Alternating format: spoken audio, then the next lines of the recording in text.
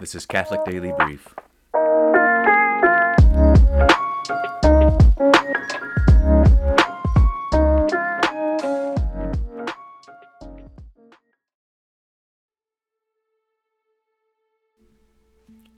Episode 28.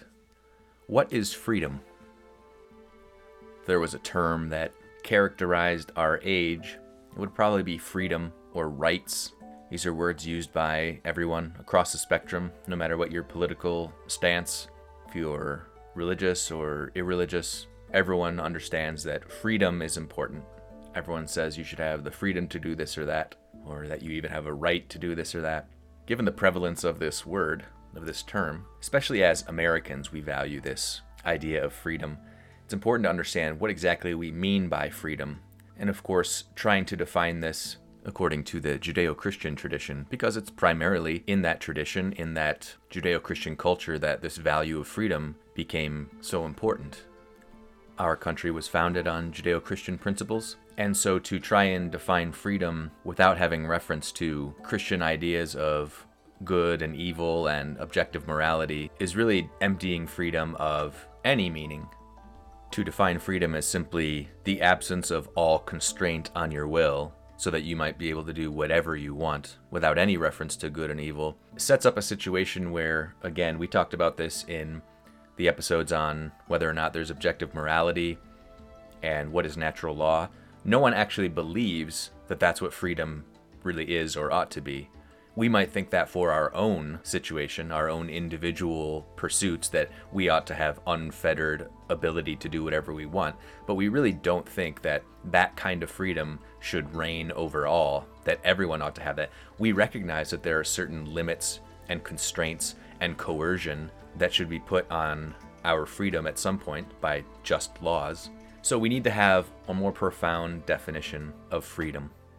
This idea of freedom as mere license to do whatever one wants has led to many, many evils, especially in our current situation. There are so many things that even a few years ago we would have considered absurd, but now they're considered rights. They're considered an authentic exercise of freedom.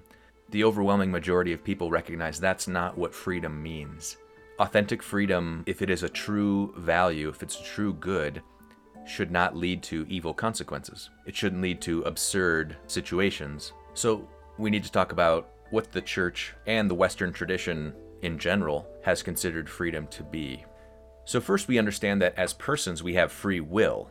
Free will is just a faculty we have as rational beings. We have intellect so that we can recognize a good, and our free will allows us to choose this or that, to choose a good or reject a good. Freedom is not synonymous with free will. Freedom is the power to pursue what is good, because our intellect is to understand and perceive what is good, and our will, properly functioning, should desire that good and pursue it. The ability to will the good that is perceived by the intellect is what freedom is. Free will is just the faculty of choosing or not choosing the good. Freedom as a power, as an ability, is to choose what is good. Keep in mind our discussion of natural law, that episode. We talked about how our natures have certain faculties, and what is morally good is to do what is in line with or what fulfills the proper end of those faculties. So the mind is for perceiving truth, and so we always should be pursuing truth and not falsehood. Our will is for desiring what is perceived as good and true by the intellect, and so our will becomes more and more authentic and what it ought to be, the more it desires and chooses the good. This idea of freedom as being the power to choose the good obviously is in line with Christ's words, "The truth will set you free." It's the truth that gives freedom, because the more you understand what is true and pursue what is true, the more you are freed from the burden of falsehood, operating under false understanding. And if you are understanding falsehood and then pursuing it as a false good, then you become burdened by slavery to false goods. That's why St. Paul says, the one who commits sin is a slavery to sin. And I think everyone can understand that on an experiential level. Consider the person who always gives in to base desire, the desire for lesser base goods. They give in to their appetites all the time. That person becomes enslaved to those desires. The person in that situation becomes less and less capable of making a different choice. Compare that to someone who tries to practice virtuous habits, to practice self-denial in the sense of suppressing base desires in favor of virtuous action, to not give in to the body's desires all the time. That person has a very strong will.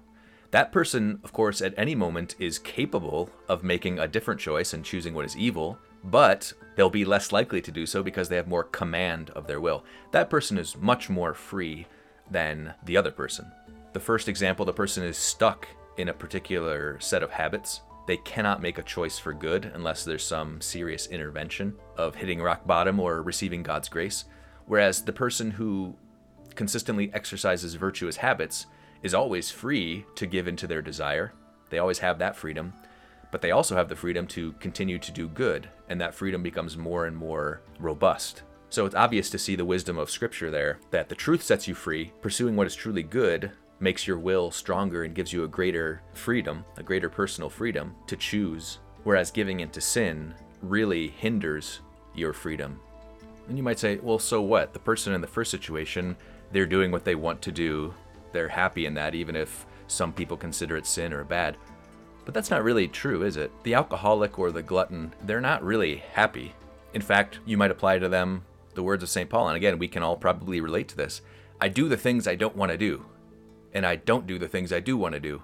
That's the situation of a person with compromised freedom, who has weakened their ability to choose the good. They really do become a slave to things that are lesser goods. They become incapable of choosing greater goods. Consider also the situation of a musician or an athlete. On the one hand, you can have someone that disciplines themselves, sacrifices their free time to always practice and exercise and all of that. So there's a certain amount of unpleasantness. They might want to just sit around, watch TV, or sleep more, but they suppress those lesser desires in favor of becoming more adept or expert in their instrument or the sport or whatever. A person who does that becomes much more free in their particular realm. A musician who has exercised all of this restraint and self-discipline in order to learn all of the rules and techniques, they become free to be more creative within their art. The most creative musician is probably the one that has practiced the most, learned the rules most thoroughly, and has sacrificed more time and personal comfort. They become free within their art to excel and be creative. Same with the athlete. The athlete can be more exciting and interesting and free on the field or on the court or whatever if they've exercised self-discipline in order to learn various techniques and the rules and all that. So if we look at the contrasting examples of the one who chooses to practice and sacrifice compared to the one who chooses not to do that as much, we not only see that within their particular art or sport or what have you, they are more free to be creative and to excel, but also we see that the one has obviously exercised their freedom better. The one now has something else. They have a talent, they have a human capability that they didn't have before, and that's a net good. So exercising authentic freedom always helps the human being flourish, whereas mere license or giving into base desires, simply choosing a lesser good, leads to kind of an atrophy of the will and an atrophy of the person. So hopefully that makes it clear that freedom and simply the ability to choose between alternatives are not the same thing. The one who exercises their will consistently to choose what is good at the expense of lesser desires or lesser goods, that is a human being that we all consider a flourishing human being.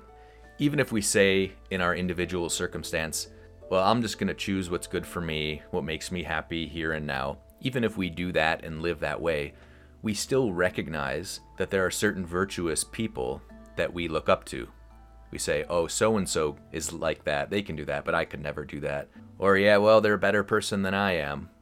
So even in the midst of our individualism and our selfishness and wanting to choose what just simply makes us happy here and now, we still recognize that we should aspire to be one who is selfless and has self-discipline and has a stronger command of his or her will.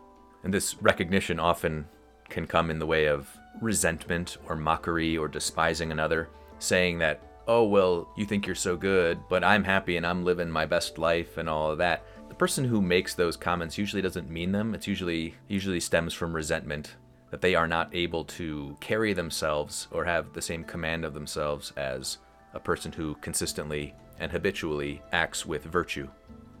In short, the virtuous person can say to the vicious person, I'm free to do what you do, but you're not free to do what I do. In other words, the virtuous person has real freedom. They actually can choose this or that, whereas the person stuck in vicious habits is not free. And while the dynamic between our freedom and God's grace is one of those theological controversies that it's hard to understand this side of heaven, how our freedom and God's grace work together, discussing freedom in this way kind of makes sense of it, because if freedom is the ability, the power to choose the good, then obviously the addition of God's grace does not hinder that, but rather empowers the will to choose what is good and therefore to be more free. So God's grace is not a constraint on our freedom, rather it is an enlivening force. Now let's look at what the Catechism of the Church says on this. By free will, one shapes one's own life. Human freedom is a force for growth and maturity in truth and goodness.